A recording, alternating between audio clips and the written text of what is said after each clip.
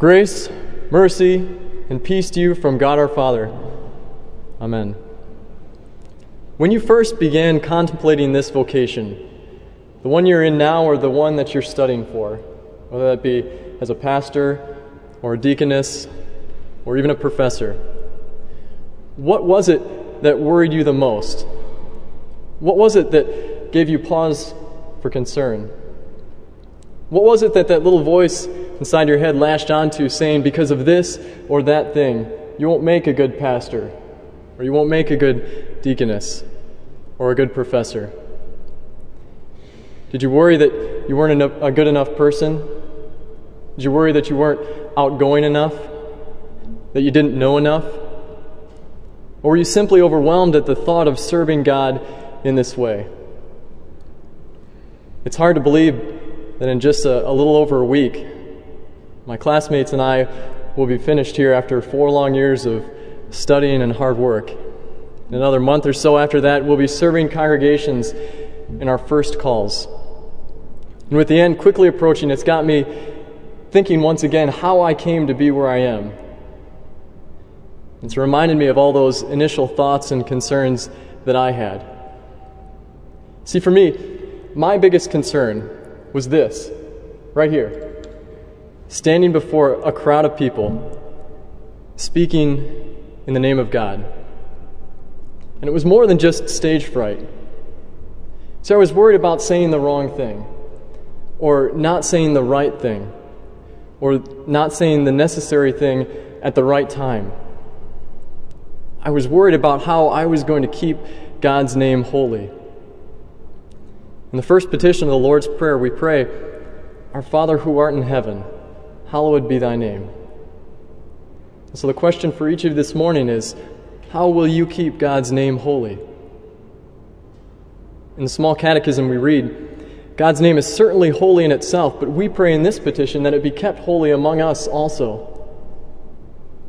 Now that can be a terrifying thing, especially that part about our keeping God's name holy among ourselves. How are we to do that? We know that we're sinful, fallen people. How are we going to keep God's name holy? Different people try a lot of different things. Some people try to defend God from attacks that they perceive coming to Him. Some people try to protect God's reputation. And still others try to explain the unexplainable. They try to make God palatable to the people they're speaking to, because they think that by doing that, they'll hear the message. But we don't keep God's name holy by doing those things. Now think about it for a moment. Does the God who created all of this, the God who created you, who made you, formed you, knit you together, does He need you to defend Him? Does He need you to protect His reputation? Do you think He wants you to make the message about His Son more palatable? No. God's name is not kept holy in those ways. But in our reading from Acts chapter 18 today, we see one example of a way that God's name is kept holy among us.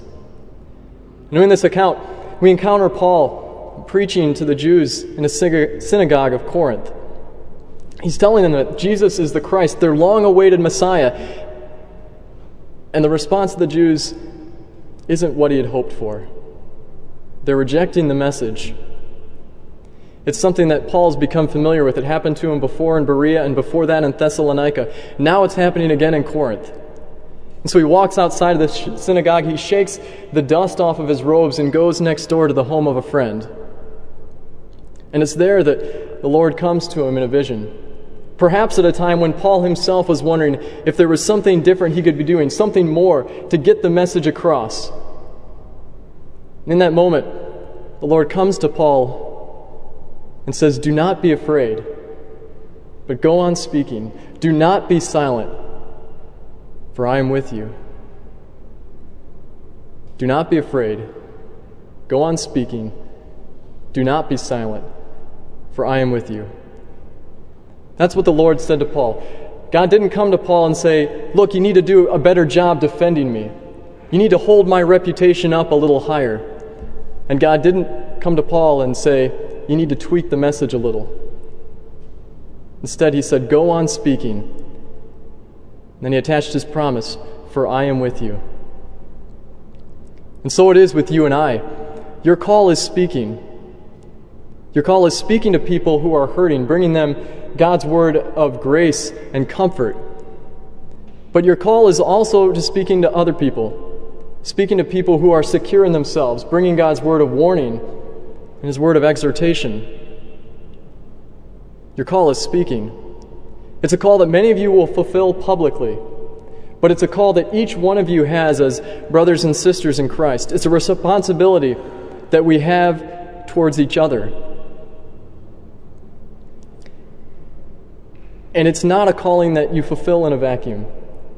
It's not as if you're reporting an event that simply happened 2,000 years ago, a fact of history that you're a passive observer to.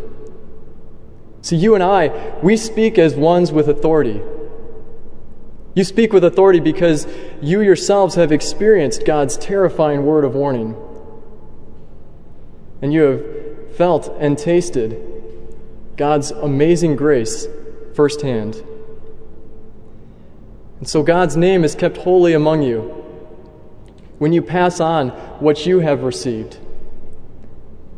God's name is kept holy among you when you lead lives worthy of the calling that you have received. And so this morning and every morning, we pray, help us to do this, dear Father in heaven.